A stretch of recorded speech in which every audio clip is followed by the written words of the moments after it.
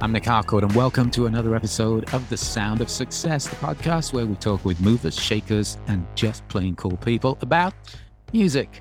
My guest this week is musician, songwriter, and singer Johnny Marr. From 1982 through 1987, he was the guitarist and co-songwriter of The Smiths. Say no more. He has, at one time or another, been a member of The Pretenders, The, Electronic, Modest Mouse, and The Cribs, as well as becoming a prolific session musician. In the last decade, he has worked in film whilst carving out a successful solo career with a series of critically acclaimed albums.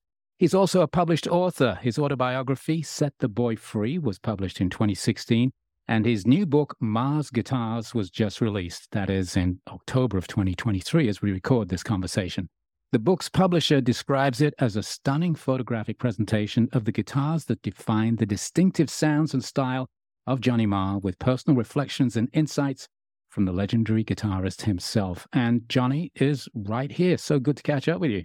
Hi, Nick. Nice to see you again. Before we talk about how the book came together, I read a quote this morning from you where you said, "Guitars have been the obsession of my life. They've been a mission and sometimes a lifeline." So 2 questions.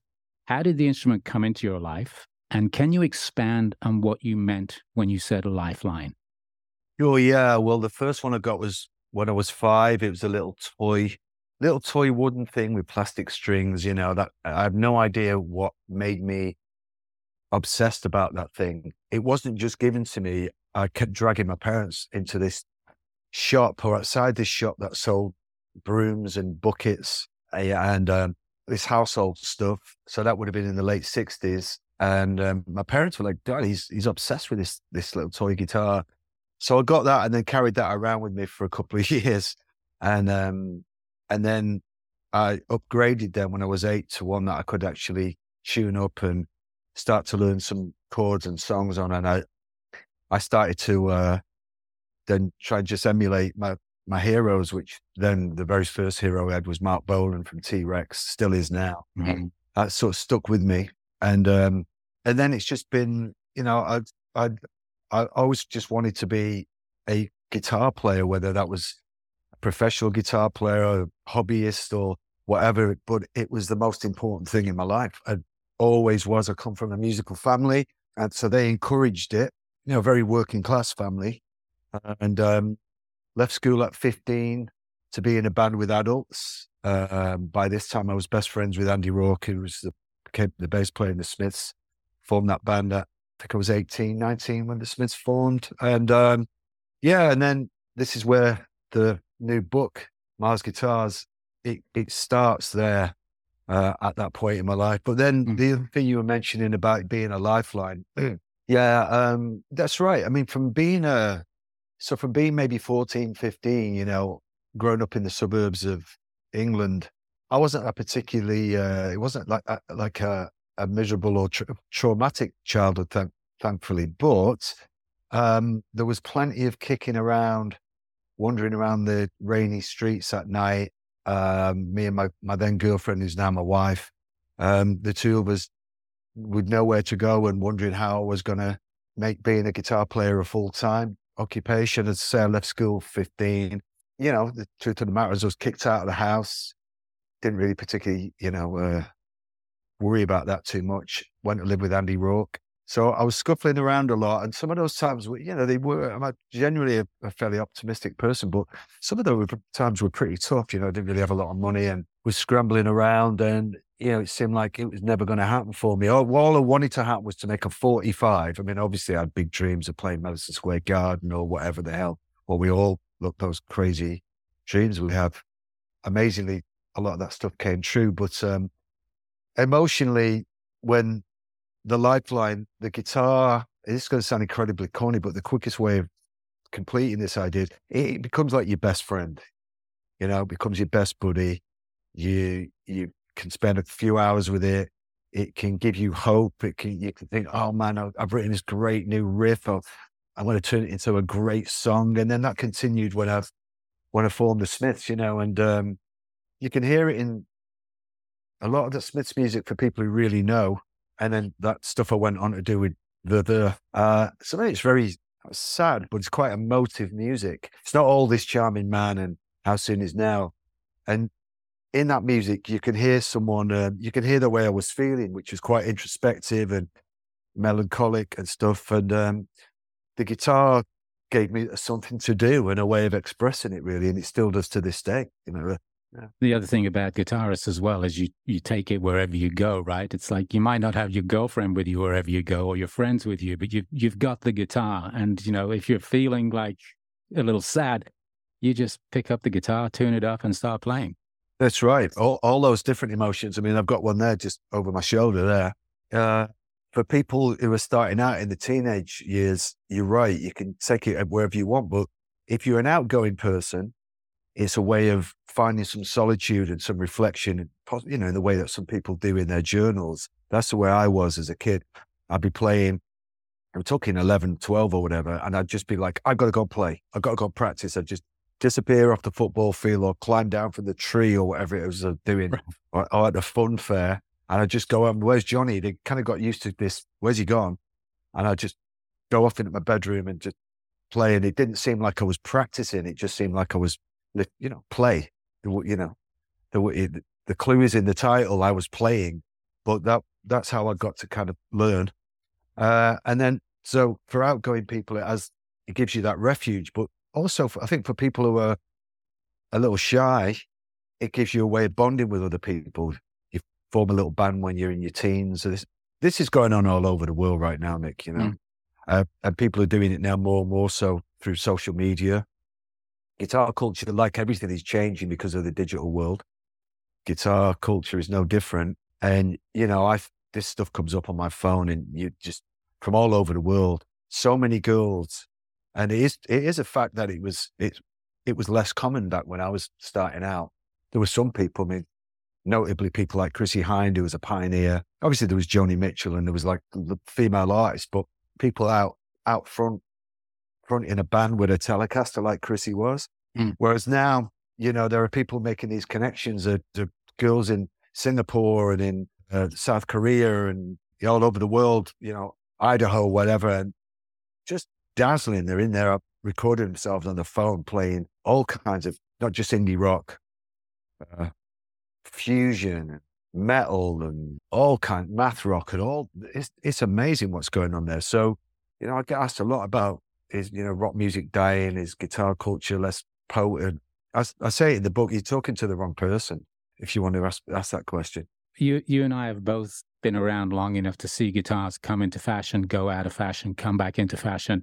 And I don't know if it's just me, maybe you might have an opinion on this, but it does seem to me that the pandemic was a time where a lot of kids, a lot of younger people started picking up guitars.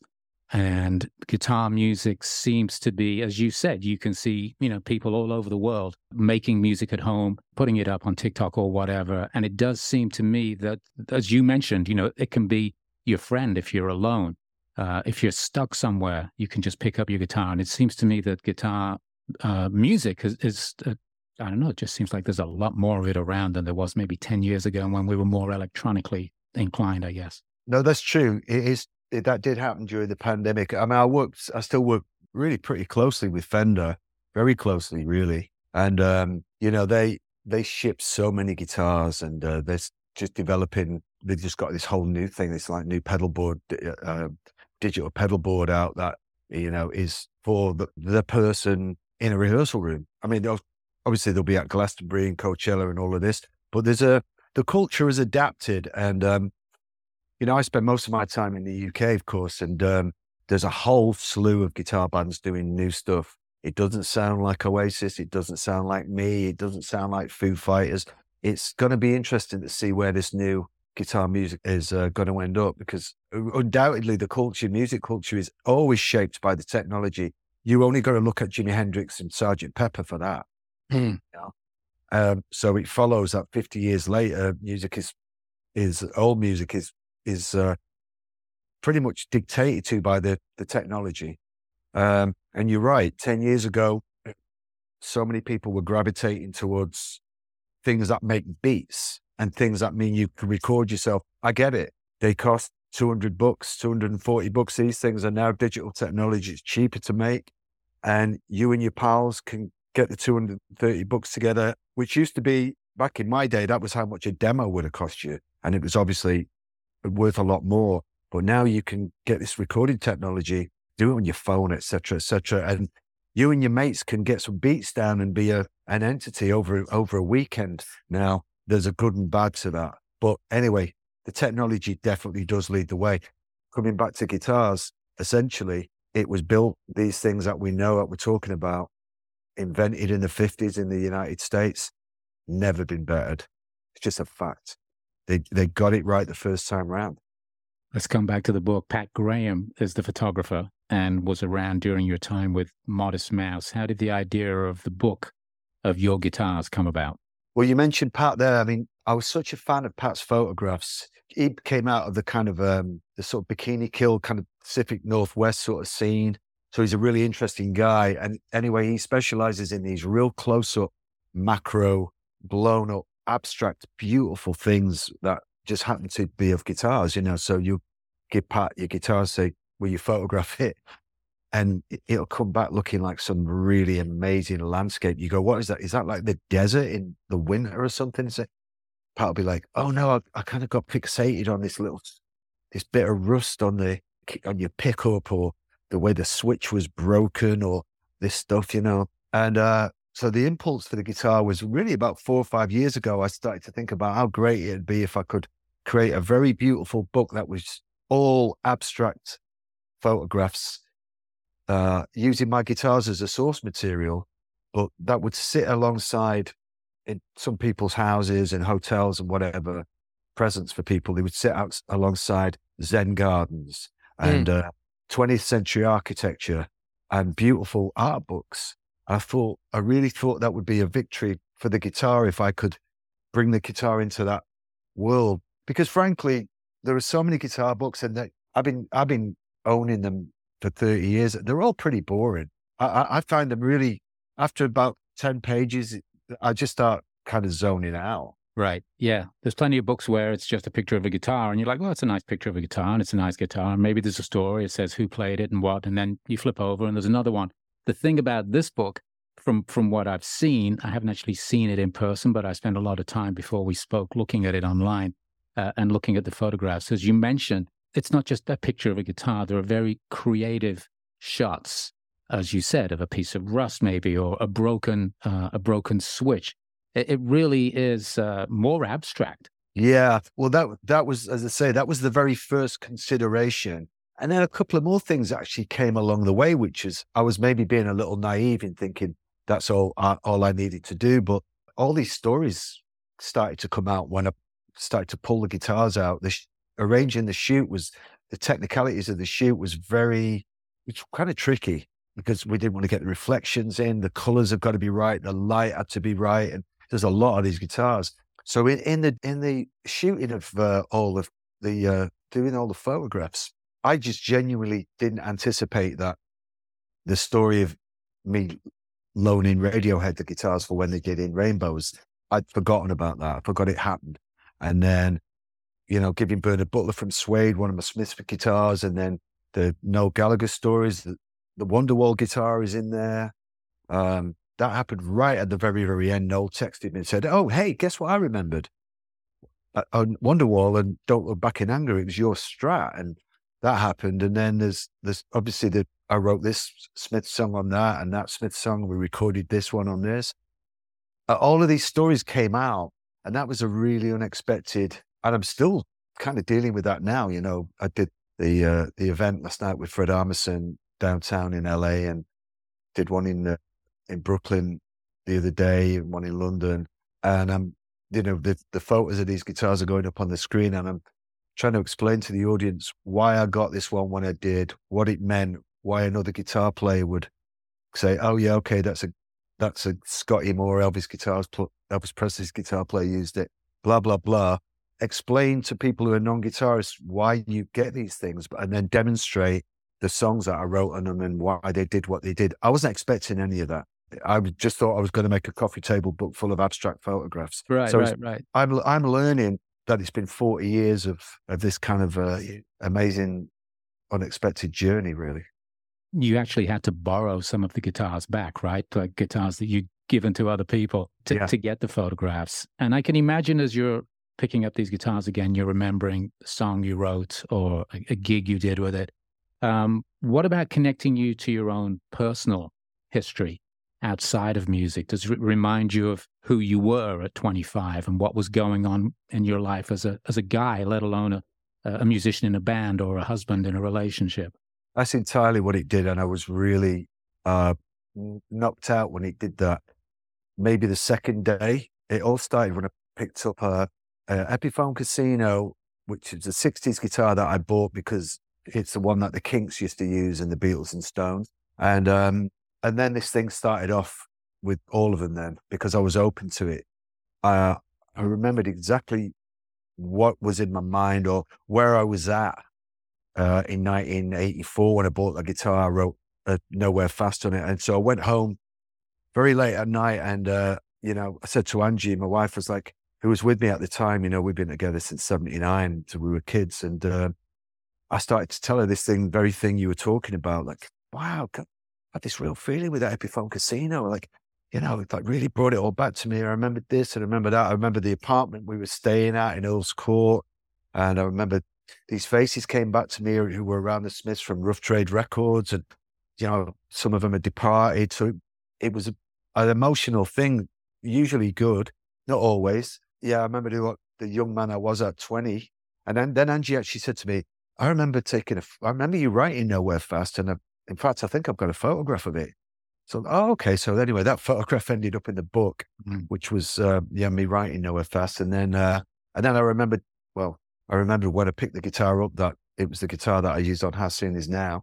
And so I plugged it in an amp and it sounded exactly like How Soon Is Now. Mm.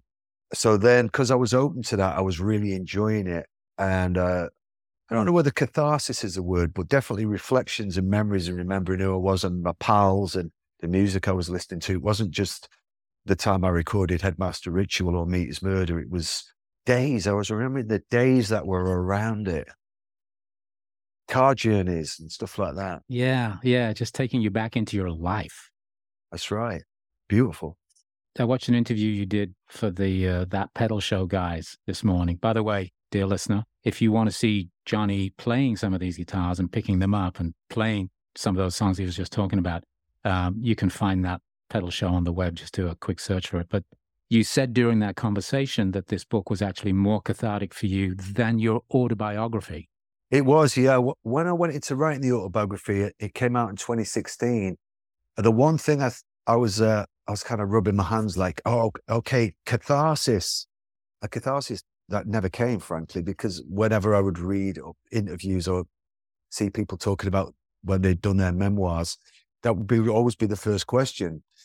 It must have been cathartic doing this book. So I thought, that'll be my little bonus from putting all of these hours of writing in. And it wasn't? It wasn't. And I talked to Pete Townsend about it. When he said, I was writing the book. And I said, Pete, because he's written a couple. I was like, man, I'm still waiting for this catharsis. He said, maybe there isn't any, which is a very Pete thing to say. Mm-hmm. And I was, thanks, Pete. And it just wasn't. I think maybe because I'd kind of sorted so much of that story out in my mind and it was a more cerebral thing or an intellectual exercise.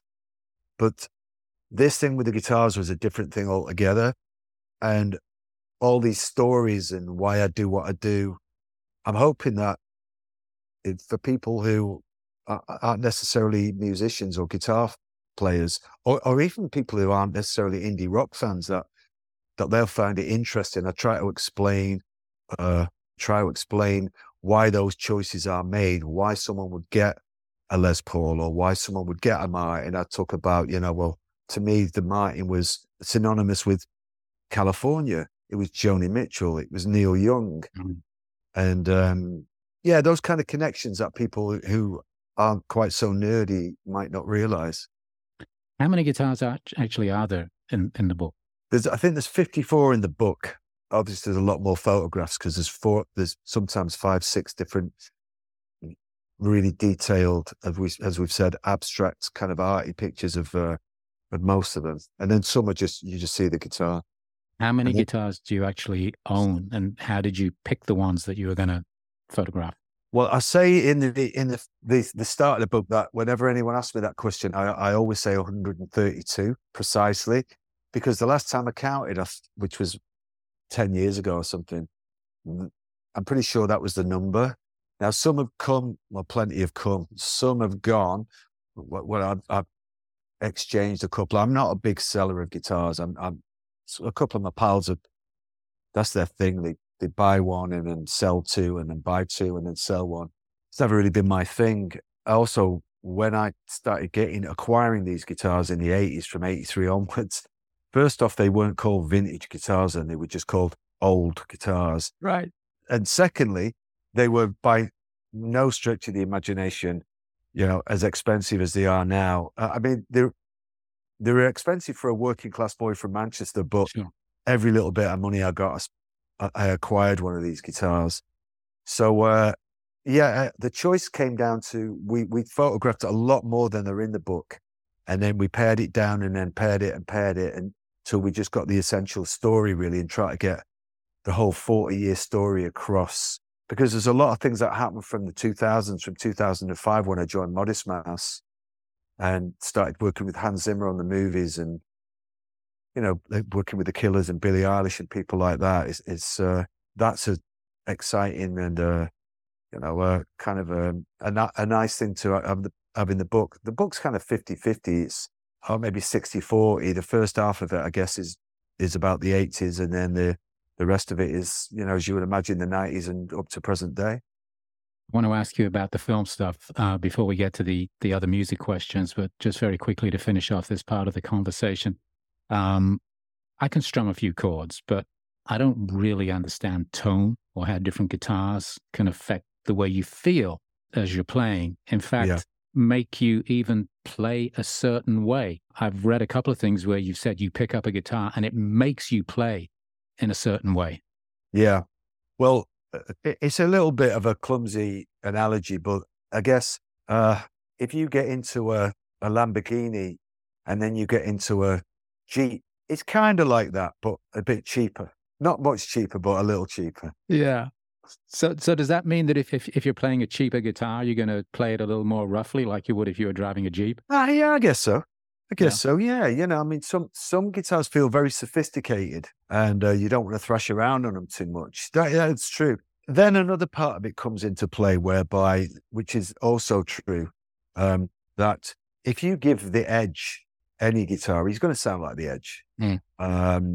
I know a lot of people think, well, okay, it's going to be to do with an echo and all of that, but just talking from a purely guitar point of view, if you give Slash a Strat, within 10 minutes, 5 minutes, he's going to sound like Slash.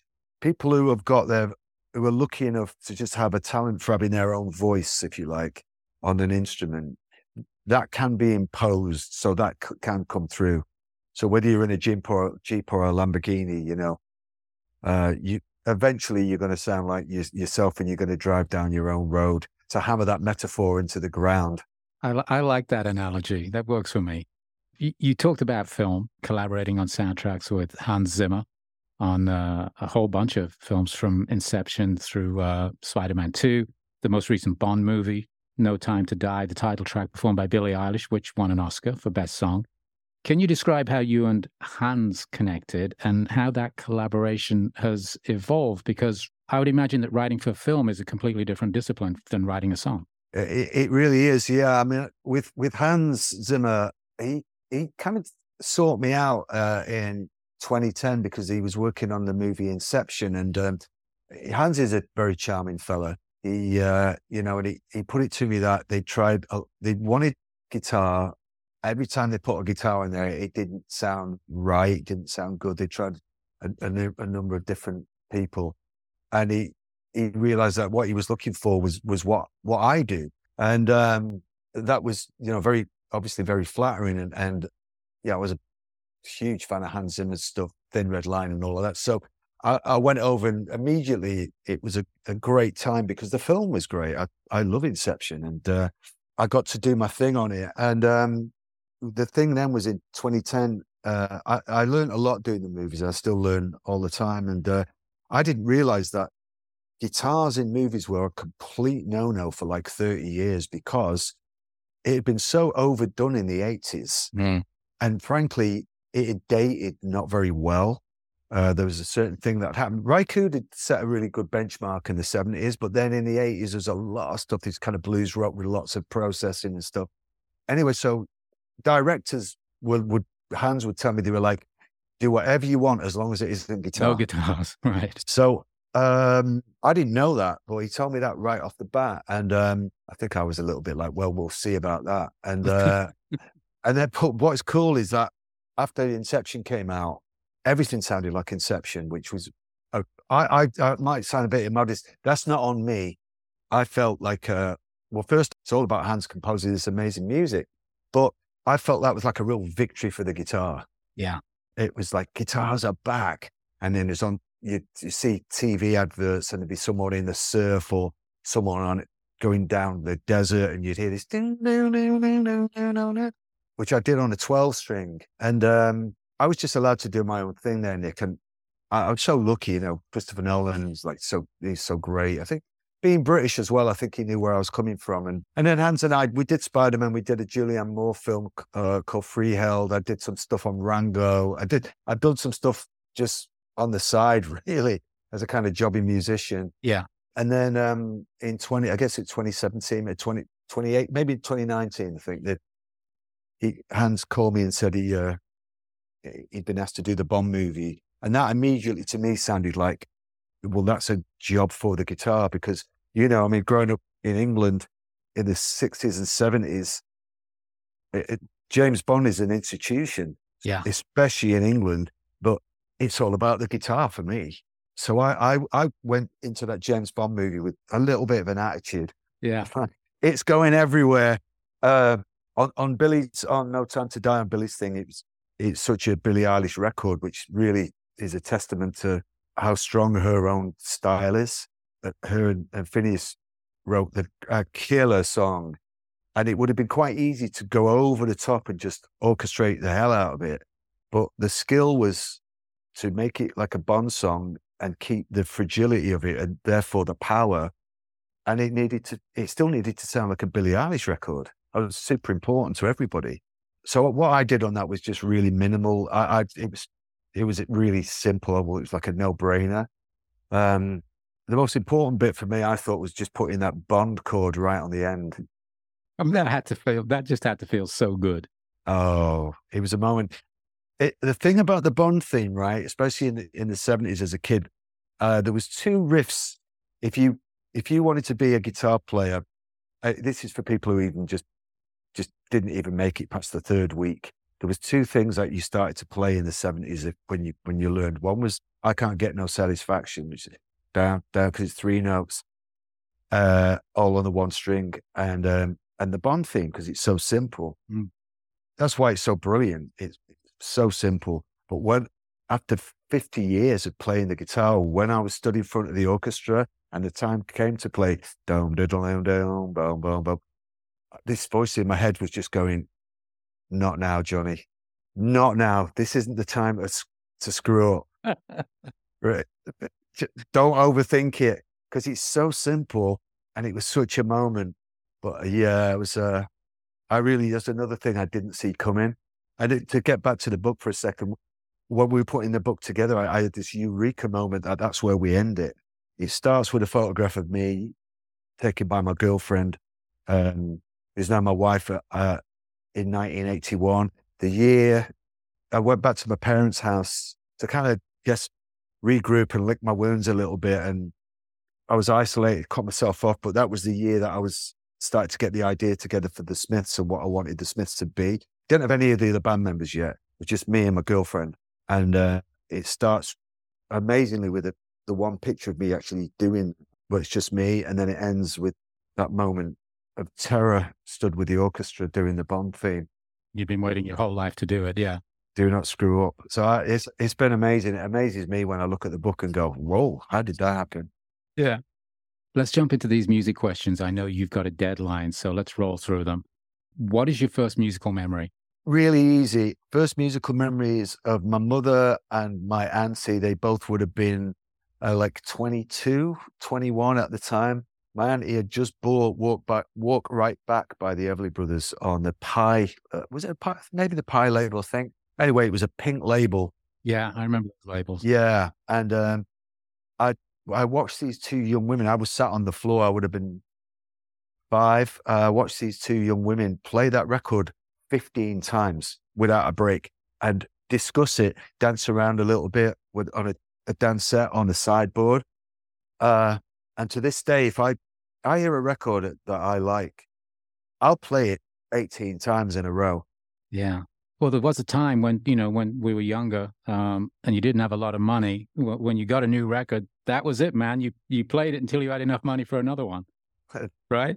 That is true. Yeah. So these two young Irish women playing that, and the thing with it starts off with Chet Atkins playing a really cool little riff that isn't a million miles away from what I do now. So I was obviously attracted to something on that. Yeah. What was the first music you bought with your own money? It was a 45 by T.Rex called Jeepster. It's a real fluke it's a cool one, but it was in a bargain box. And the thing with it is like the label had a photograph of Mark Bolan and Mickey Finn on it. I'd never seen I don't think I've seen a record since with a photograph on the label. And Frank, I just thought, I hadn't heard the song. I just kind of thought he looked so beautiful on it. And I thought I was also getting more bang for my buck because it had this photograph on it. Nice. And so I would have been 10 when I bought that. Yeah, Jeepster. I actually bought that as well when I was a kid. And I think it was the first record that was on the T.Rex label. I think it was the first one that had the T.Rex imprint. Right. I know it had Lives of Gas on the B-side. It was a life changer. What was the first concert you went to without any adult presence or supervision? Well, the first concert I went to on my own anyway. It was Slaughter and the Dogs at the Manchester Forum in 1976. And when I was writing my autobiography, and thankfully these days the internet makes it so much simpler. And I went back to check the date. I realized that I was 12 when I went to that concert, and I remember walking back through this pretty edgy council estate. I would have got in maybe around about midnight. So I phoned my mother and said, do you remember when I went to see that band Slaughter and the Dogs? And she's like, yeah. I said, do you know I was 12 when I went to that show? Wow. And she was like, yeah. And I was like, what were you? Really? I was 12? What were you doing letting me out at 12? Yeah, but it's being the eldest child in an Irish family, you're given a lot of independence. Yeah. So that was my first show. What do you listen to when you want to dance? I was so into the band S Express in the late 80s, early 90s. Superfly Guy by S Express, I can recommend that. Either that or just go old school and you have someone like Do the Bus Stop by the Fatback Band. Good bit of 70s disco. If you're feeling sad, do you listen to music that'll take you out of it, or do you listen to music that'll take you into it? Pet Shop Boys' Heart, because that would just elevate you. It's a good listen, and I think you'd have to be made of stone to not cheer up if you listen to that track. If you could only listen to one song from now on, this is it. You're going to have to pick one song. That's all you're allowed to listen to. You're on a desert island or whatever. What would it be? It's a song. Well, it's not really a song. It's a piece of music called Piece One by John McLaughlin. He's a guitar player. It's off a record called My Goals Beyond from 1971, I believe. And it's kind of everything is in it, really. It's kind of jazz, but rock. It just has a vibe. So I think if I had to listen to something over and over again, I think I don't really want to be engaging with a singer, no matter who they are. I realized what that sounded like when I said it. Doesn't matter. Say no more. Yeah. Okay. Well, the point is this, right? If it's the only thing you can listen to forever, you're gonna get really sick of any dude's voice after a while. So that is my point. Yeah, exactly. Yeah. I rest my case, Nick. Do you have a favorite music video? Yeah, I was thinking about this. Yeah, I guess really it's I really like the Blue Monday video with the dog. Oh, right. Yeah, because the track is just so radical and kind of genius, really. And Bernard's, he's my pal. I love the bits with the dog in it. I'm a big dog fan, so yeah, it's going to be Blue Monday. That the thing about that song is that that song's got to be what, 30, 35 years old or something. Yeah. And it still sounds utterly now. Sounds like it was made yesterday. Yeah. Yeah. Do you have a recent musical discovery that you'd like to share with our listeners? Sure. There's a band come out of South London called Sorry. I think they're on the third album now. Very interesting, cool lyrics. I think for your listeners, I would recommend a song called Starstruck. I think it's like something you would be playing anyway, Nick. So I mean, I might have that wrong, but I think you'll like it. I'm going to check that out for sure. Thank you. Yeah. Is there a band or artist that you love, but you feel that they never quite got the break they should have gotten? Absolutely. Yeah. There's a band out of I believe it's San Diego called Hot Snakes, and they came out of Rocket from the Crypt Rocket from the Crypt with John Reese and Drive Like Jehu. And sadly, the lead singer and guitarist Rick Froberg died, I think maybe 18 months ago. And they were just like a really phenomenal band. I saw them live, and phenomenal group. Do you have a musical guilty pleasure? I'm going to try and think of a record that is considered kind of naff, but that I like. So growing up, this is a whole thing. It's a little different in the United States. I think I discovered that my American friends, of a certain age, always thought ELO were a cool band.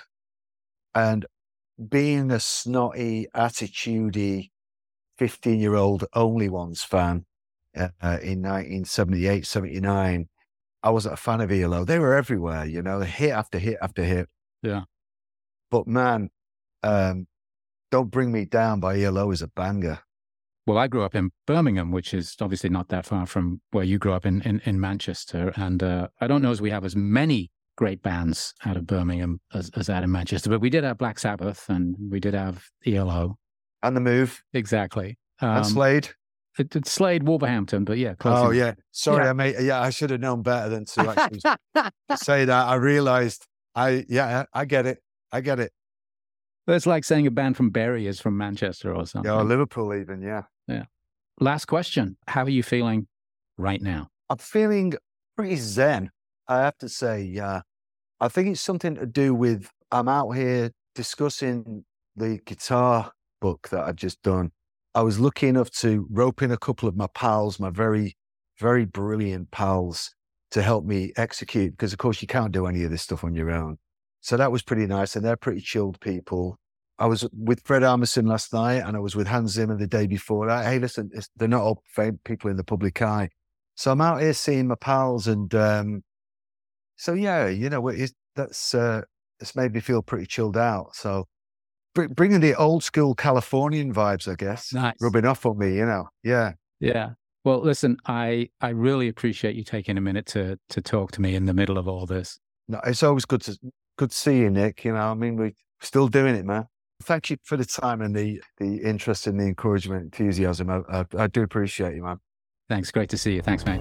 All right, Nick. Cheers. Have a good one. Keep doing it, man.